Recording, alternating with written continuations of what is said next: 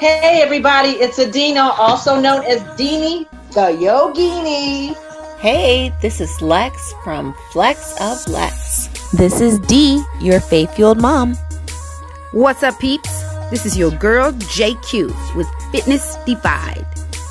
This is Takima from Takima Renee Fitness, and you are listening to the Fit Black Queens podcast.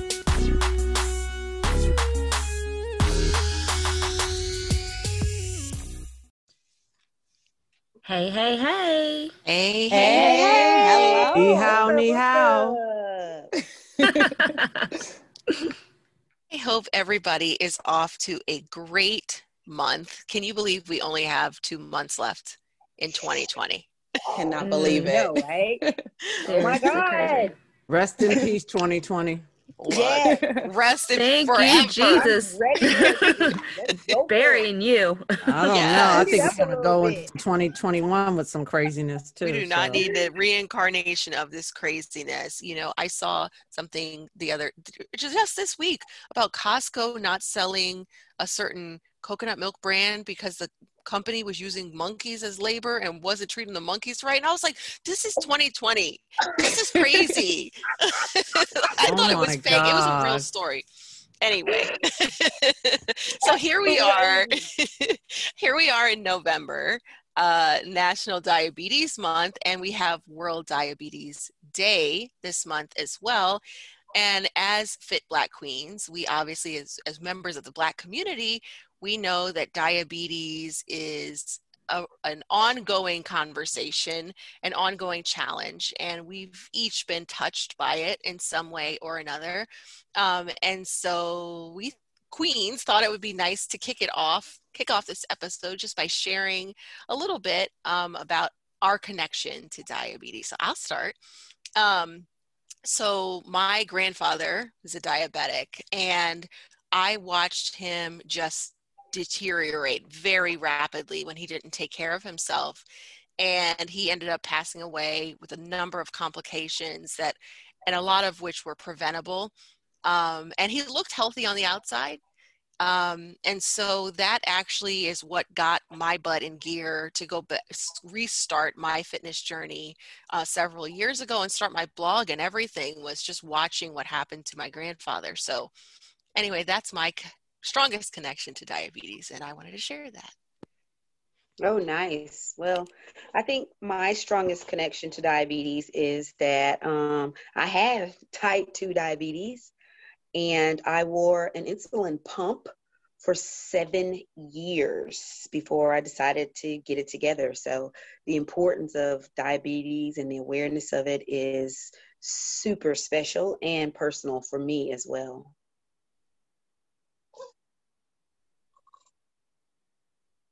So my connection is I come from a family that had a history of diabetes. And I know that universal blue circle is the symbol for national diabetes, but I had a family that never exercised. So it wasn't until I met my husband that I really started kicking things in gear, because it just became more of a problem. And my mom is now gone and my stepbrother's gone, and they both had diabetes, type 2 diabetes, mellitus. And so it was just a wake-up call for me. Yeah, I feel very close to Dina's story. Like, my mom had diabetes. I have siblings, uncles, cousins, and you can go down the line, but diabetes is just one of the things that caused her to pass at such a young age. She was in her 30s. You know, she had my youngest sister was 2 at the time. But I remember growing up thinking, like, I want to make sure that the things that I can control, such as my eating and my fitness level, I want to make sure that I do as much as I can, so I do not have to be in the same position as some of my family members. But that's why I'm so excited for this conversation today. But overall, diabetes in the Black community is a large thing that we need to think about. I agree, Takima. I'm hearing all your stories. I'm just thinking of so many family members who have diabetes right now. And also the last 2 years, I've actually lost two people very close to me, my grandfather and my brother's godmother, due to diabetes. And it's one of those things that I think education is key, and just knowing and making better choices every day, and just encouraging those loved ones that you have in your life to choose different and showing them other options. And so I'm really excited to bring on Alexis Newman today. She is a registered dietitian, and she is, her bio, let me just read her bio, because I love how she puts dieting and all those things. So in a society where the footprint of diet culture is prevalent, diversity and inclusivity in the wellness industry and debunking diet myths is crucial. Alexis helps professional women gain control of emotional eating, learn how to reduce food cravings, and build confidence in the skin they are in. She is a registered dietitian who is currently providing private nutrition counseling. She loves to help her clients think outside of the box and find their inner voice to help them thrive. And what I also love about Alexis is she's a dear friend of mine, and she's an absolutely amazing woman, but she also has type 1 diabetes. So she has lived as a diabetic her whole life, right? And not only does she live it every day, but she also serves and helps others support their diabetes. So Alexis, say hi. Hello, thank you for having me. I'm really excited to be here. Diabetes really is what started my passion for nutrition.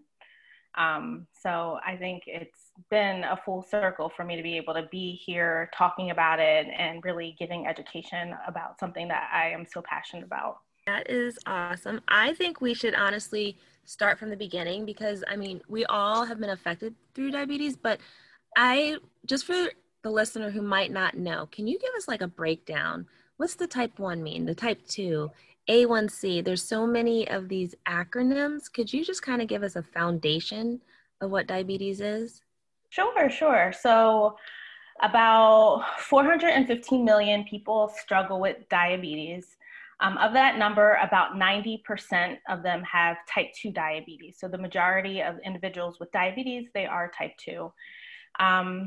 So what is diabetes? So there's an organ called the pancreas, and there are a set of cells that create insulin.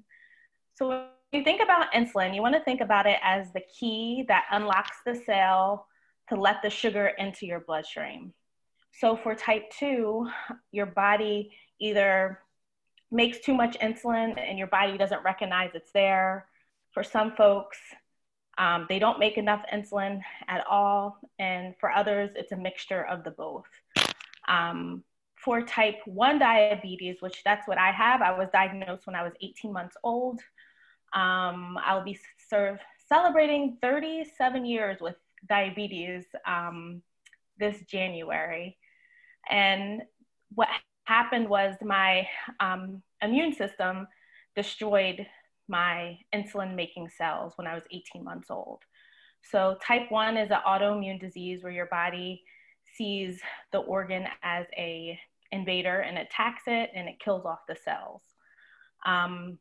There's a lot of other different types of diabetes, believe it or not. There's something called latent autoimmune diabetes, where it's also an autoimmune disease, but it happens when you're either in your late 30s, and you eventually will need insulin. There is, of course, the gestational diabetes, which happens due to pregnancy. You're around, I want to say, week 24 to week 28. That's when gestational diabetes shows up.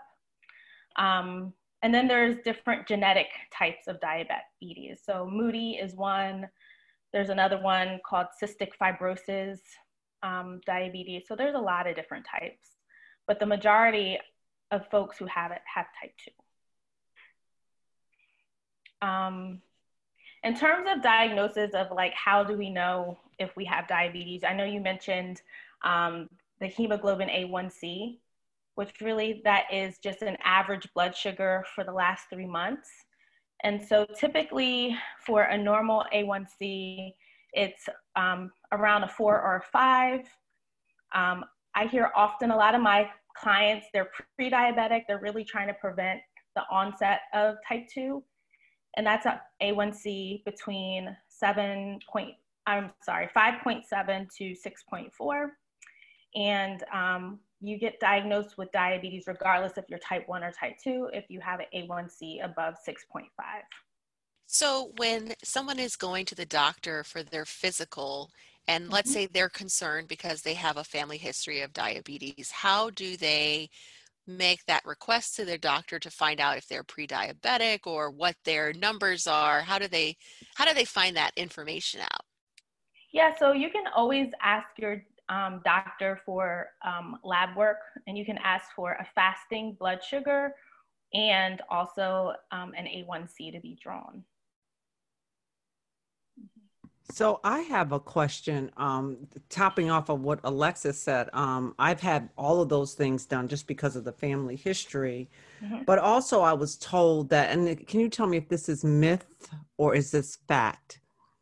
When your urine smells a little bit like nail polish, then it needs to, is it nail polish or nail polish remover? I can't remember which one, but it's a concern because of something with the urine. Have you heard anything of that nature? What I've heard is your breath smells fruity.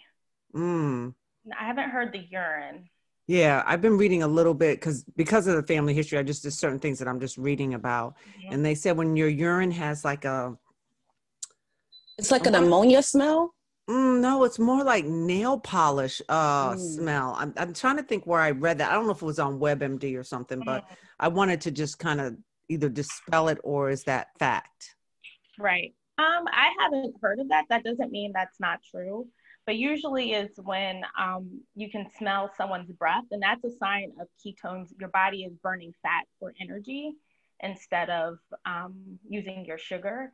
And if you smell that, that could be a sign that your blood sugars are a little bit running high. Yeah.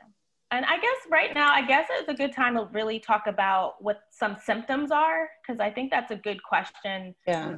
Like what are the symptoms? And for my diagnosis, I had like all the symptoms. I was 18 months and I was thirsty all the time, going to the bathroom all the time, unexplained bedwetting. That was me at 18 months, unwanted or unexplained weight loss, less energy. Like I said, the fruity smelling breath, blurred vision, stomach pain, nausea or vomiting, loss of consciousness, and rapid and heavy breathing. And a lot of times, especially with older people who are being diagnosed with type 1, typically the doctors think it's a cold or a flu and it's misdiagnosed, and that can be very deadly. So it's important that we are aware of the signs and symptoms of diabetes, regardless of the type. Yeah, that's kind of how my story was. I was an adult when I found out I had type 2 diabetes, but I kept thinking I had halitosis because I was smelling my own breath. Like it was really stinky. And so when I went to the doctor and one of my annuals, and I was tired all the time, and I was on the opposite end of the scale. I had gained like 30 pounds in a matter of like 6 months, literally 30 pounds in a matter of 6 months. And he just kept telling me it was halitosis. And, granted, this was 20 years ago, but then versus now, then you had to have specific tests just for diabetes. And so now, based on what you're saying, we can go to our doctor and specifically ask for these tests, or is it something that, is it something that we have to go to a special doctor for? No, you can go straight to your primary care doctor. It's a lab that they're allowed to pull. At least I think typically if you don't have diabetes, it's once a year. If you have diabetes, it's every 3 to 6 months that it's drawn. I think it's interesting that you shared that, weight loss could be one of the symptoms, because I think when we talk about diabetes, a lot of people think that everyone's overweight and, thin people or active, fit people can't be diabetic. And that's not true, right? That's not true. I mean, in my fittest of times, which I'm not that fit right now, I'm working on it though. people would say, oh, you don't look like you're diabetic. And I'm like, well, what does diabetes look like? You know, and the reality is that you can be skinny or smaller and be unhealthy, and you can be at a heavier body size and be healthy. Weight in itself is not an indicator of health. We have to look at other indications. And I even have friends who were initially diagnosed as type 2 who are really type 1, but because they quote unquote look like a type 2 diabetic, the doctors wouldn't give them the test they needed in order for the correct diagnosis. Wow. So I think it's important, especially as people, especially African Americans, to talk about these myths so that people aren't afraid or feel discriminated against if they think they may have diabetes. They may not go and get tested because they may be afraid or, you know, embarrassed. Can you explain why it impacts our community so much? Yes, it's so I kind of have to talk about how I practice nutrition and dietetics. So I come from that mindset that I look at my clients as a person. I don't come at them assuming that because they look a certain way.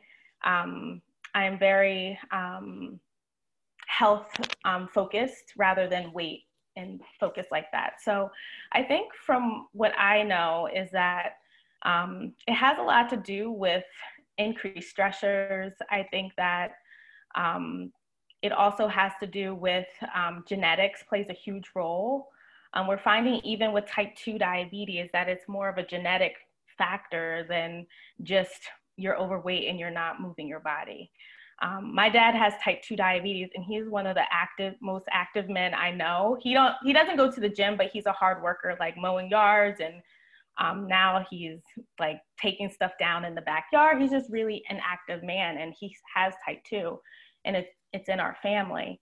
So I think that it just genetics. I think stressors. We know with the racial tensions, what's going on here. We're under a lot of stress, and stress really plays a huge role on our bodies. And actually, stress is a risk factor for type 2 diabetes. But we don't really focus on that. We talk about your weight only and, you know, those types of things. I think these are all key things that you're speaking about. And I just think it just really touches home for a lot of us that either have family members or have experienced it. And you're debunking a lot of the myths for me that I personally have heard. So, you know, it's just, it's a beautiful thing that you're here tonight. Oh, thank you. Thank you. I actually have a question for you. I was in the gym the other day, and I heard this guy yell out, I think he was talking to his client. He was a personal trainer as well. And he said, there's no such thing as pre-diabetes. And I remember just looking at him first. He was screaming in the gym. I'm like, why are you doing this? But the other thing was just like, is that a myth? Because I always heard I'm pre-diabetic and things are pre-diabetes. And it was my first time ever hearing someone say that. Mm-hmm. So I think that they have captured elevated blood sugar. So and I think that's kind of what's happening is that they notice like people's A1Cs slowly start to creep up. So if they can catch that before it's at a diabetes stage, then they can help prevent diabetes. So I think that's where that has come from. So I think that can someone have a slightly elevated A1C and never develop type 2 diabetes? I think so.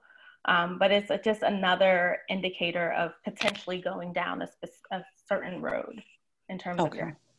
Mm-hmm. What I found out, Alexis, is that when I went to get my colonoscopy, that when you go into a medical procedure, if you have diabetes, you're treated differently. And I'm not saying it in a bad sense. They have to reroute your plan for care. And anything with diabetes, whether it's through fitness, medical care, everything has to be rerouted and created. Does that make sense? Yeah, that makes a lot of sense. Just because for every medical procedure, there could be potential risk in terms of the healing process. So they like to see an A1C. Typically, if you need to do like a surgery or something, a A1C below 8, because that tends to help reduce your risk for infection. It helps reduce your length of stay afterwards.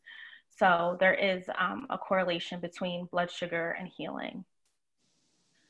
Can you talk a little bit from your sort of nutrition background, what people can do when they're in that, in that area where it could go one way or the other? What are some things they could do to lower those numbers?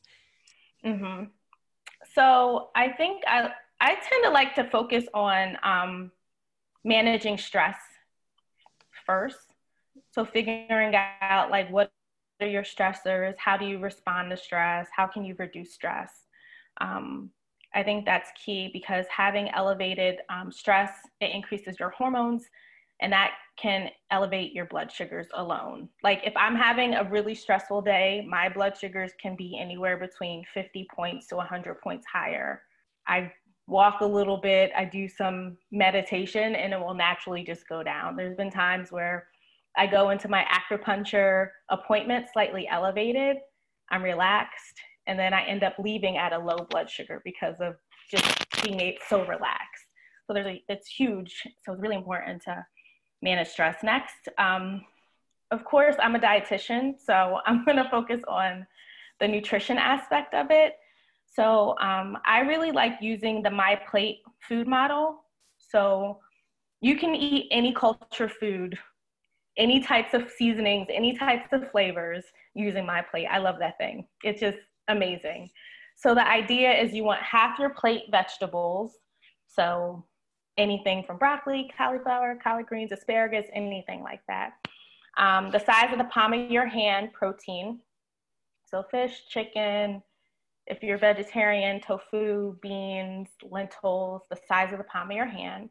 And then no more than a fist of carbohydrates. So whether it's rice, pasta, sweet potatoes, white potatoes, plantains, like anything, starting with a fist, and eat that very slowly and mindfully. And the idea is that it takes about 20 to 30 minutes for your brain and your stomach to communicate that you're full. And if you're still hungry after 20 to 30 minutes, eat a little bit more mindfully. But I really like that as your go-to starting place. And then, of course, exercise is key. Trying to, even if you go for a walk, like that can drop your blood sugar 15 to 20 points. And I'm not talking about a brisk walk. I'm talking about slow 10, 15, 20-minute walk can significantly reduce your blood sugar. So those are what I like to focus on. Can I ask a question? So yesterday I ran 15 point something miles, right? I was only supposed to do 13, but I ended up doing 15. And in between that, I took a break to have a banana, and that's it. And then I had some high performance pre-energy thing. But you know what? I wasn't really hungry to start off. I don't like to eat before I run because I just feel like things start sloshing around.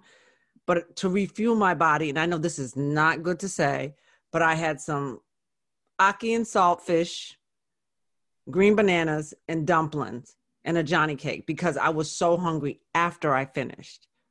I know that wasn't the right thing to replenish my body with, but what would you recommend to have?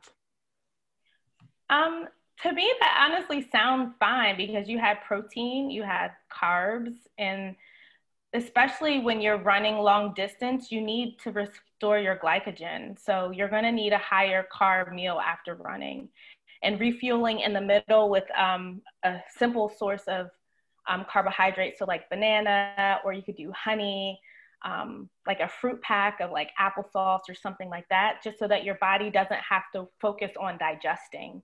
And it makes sense why you wouldn't want to eat beforehand, because your body is gearing up to run. So your body is thinking like, oh man, I need to run this. Like, I'm not going to have time to digest this food. So, I mean, sounds like you did good to me. Yeah, thank you. That's really helpful because I really did kind of gourmandize a little bit on the Jamaican food. So Takima can relate to what I'm talking about. Yeah. Now, I have a question. So as fitness professionals, how can we encourage our clients that have expressed to us that have diabetes, whether we're in a group fitness class or as a personal trainer? What would your suggestion be on ways to support them? I would say always have a quick source of sugar on hand, because I know that sometimes I forget or I leave it in the car. And if I knew someone in the gym had like something I could grab real quick for a low blood sugar, like that would be such a reduction in stress. So what would you suggest? Like dried fruit snacks? What would you, applesauce pack? My go-to is applesauce pack because you don't have to chew. You can just kind of gulp it down and it's quick. I also like glucose gel. That's also like a sports gel. That's also helpful. Any kind of sports drink, any kind of juice, anything that would be quick to digest. So I have a question for you. We talked about a little bit about prevention or about lowering your numbers, but for the person out there that maybe just finds out that they are, let's say, type 2 diabetic, what is that journey like for them? You know, some people think it's like a death sentence or, you know, what is that journey like? And as a person who's not diabetic, how can we support our family, friends, loved ones in helping them make healthy decisions and just supporting them any way they need? I would say just vocalize, let them know like, hey, this is not your fault. We often like to blame the person for a medical diagnosis. And the reality is there's tons of people who eat horrible, who engage in unhealthy behaviors, and they don't end up getting type 2 diabetes. And so I think really saying like, hey, this is hard. You know, you're not alone. I'm here to support you. And ask them like, how can I support you in this journey? Because it really is different from person to person. I knew like, even though I don't have type 2, but how support looks now is a lot different compared to how it looked before. So like, this is a funny story. I was dating my husband. I just told him I had a high blood sugar. We were at a family dinner and I wanted cake. So I was taking a bite of the cake and he snatches the fork out my mouth. And I was with my family, so I couldn't like yell at him. I had to keep it together. But in the car, I was like, don't you ever like snatch the fork out my mouth. And he's like, but you had a high blood sugar. I'm like, I don't care. Because when I'm high, I'm like very angry. FYI, if your loved one has a high blood sugar and they're acting really angry, that's because their blood sugar. Don't take it personal. But now we have now he addresses me differently. Like he has access to my blood sugars. And so he'll just be like, oh, how you doing? I noticed you had a high blood sugar. Or he'll take a picture of it and text it to me. So like how support just looks a lot different. So just ask like, hey, how can I support you?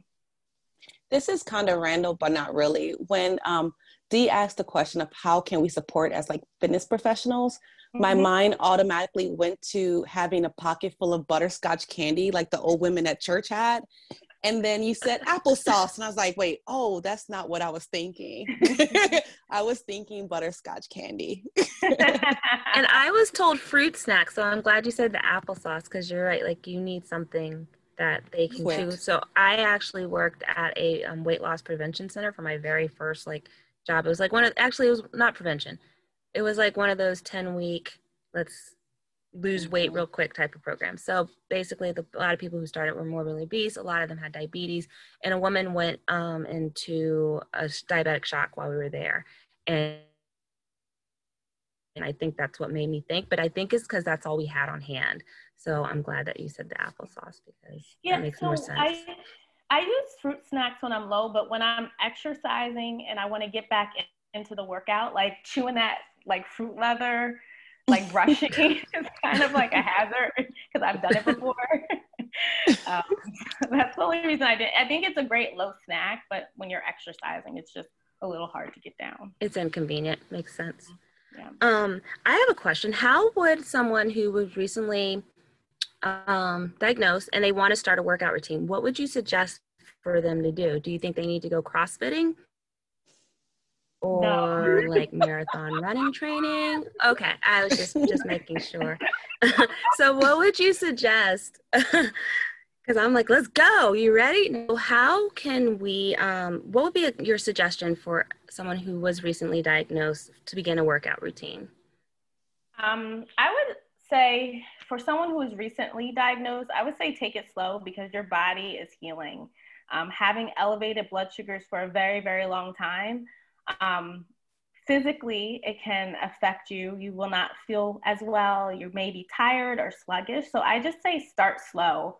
So if you going for walks, stretching, if you want to start like some kind of actual fitness routine, I would just say start slowly. So if you choose to work with a trainer, start slowly. If you choose CrossFit, just really start very slow. Is there such thing? I know. No.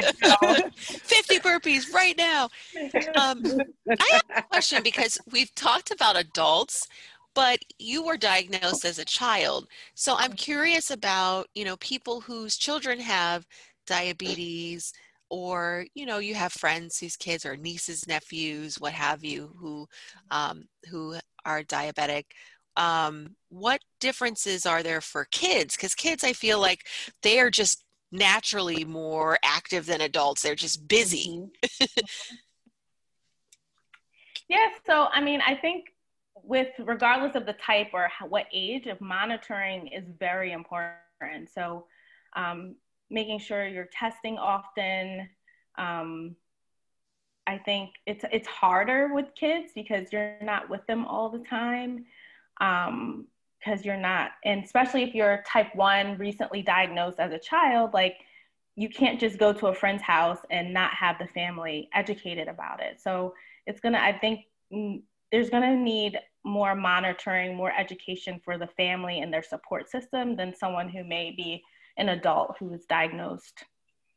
So this conversation, it can be a little grim sometimes, or can churn up a lot of emotions for people, especially if you're thinking about loved ones who've passed. But can you share some success stories, some positive stories about people who, have been living with diabetes, and I mean, in addition to yourself, who've been living with diabetes and, I don't know, just some positive stories about some clients you've had. Yes, I have tons of positive stories. So I have volunteered at a diabetes camp for a very long time, Keystone Diabetes Camp, kids camp. Just being in that community for so long and seeing the kids thrive, and the majority of the counselors are all type 1. That was just beautiful. I've had to transition from there just because I have a child and it was just hard to keep up, but I was the director of nutrition for that camp for many years. And that was just like, the cherry on top of my summer.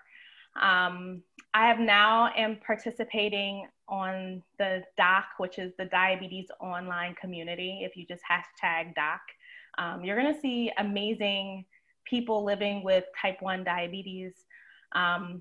There is Women of Color, WOC diabetes. And it's just so many women thriving with type 1 and type 2. There's this Facebook group called Dope Diabetics, my girls. Yeah, it's an amazing group. We're all thriving.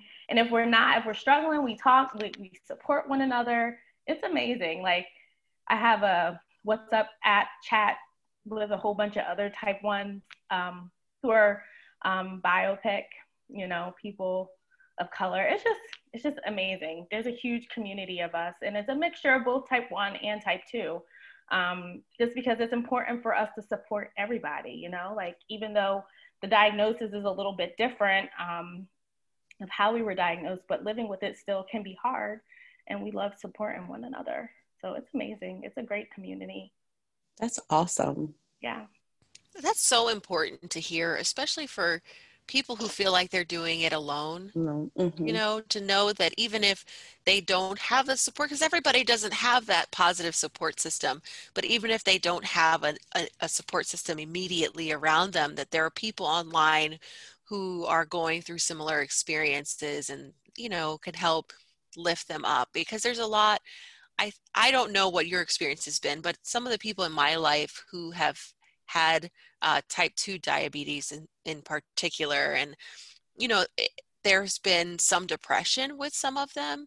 And, you know, there's the depression, which spirals with the stress. And, you know, then we're talking about people who are losing their vision or, you know, having surgery to have amputations and, you know, and it just can quickly spiral. And so it's really good to hear that there's a community out there who can help support people who don't, so you don't feel like you're alone. Exactly. I was, my daughter is 3 years old now, but before her, I was heavy into CrossFit. I was a huge power lifter. And there was a group on Facebook that it was type 1 diabetes athletes. And I've met some of my closest friends in there, and we're all very fit and active in that group, which is also very important, obviously. So yeah, it can be dark. I mean, the reality is that if you have a diabetes diagnosis, most do struggle with the anxiety and depression of it all. So it is so important to find community somehow, somewhere. Because there's a lot that goes into managing diabetes. I can't remember the exact number, but it's like we have to think of like 100 and some extra thoughts per minute or something crazy when we have to like calculate our insulin and the carb counts and, you know, things like that. So it's a lot going on in my brain throughout the day. So are there any limitations for a diabetic when they're training? I mean, other than if you're initially starting, you need to take it slow, but like someone who's been living with it and living an active life, are they hindered by diabetes or they're just around it? There's nothing that someone with diabetes can't do.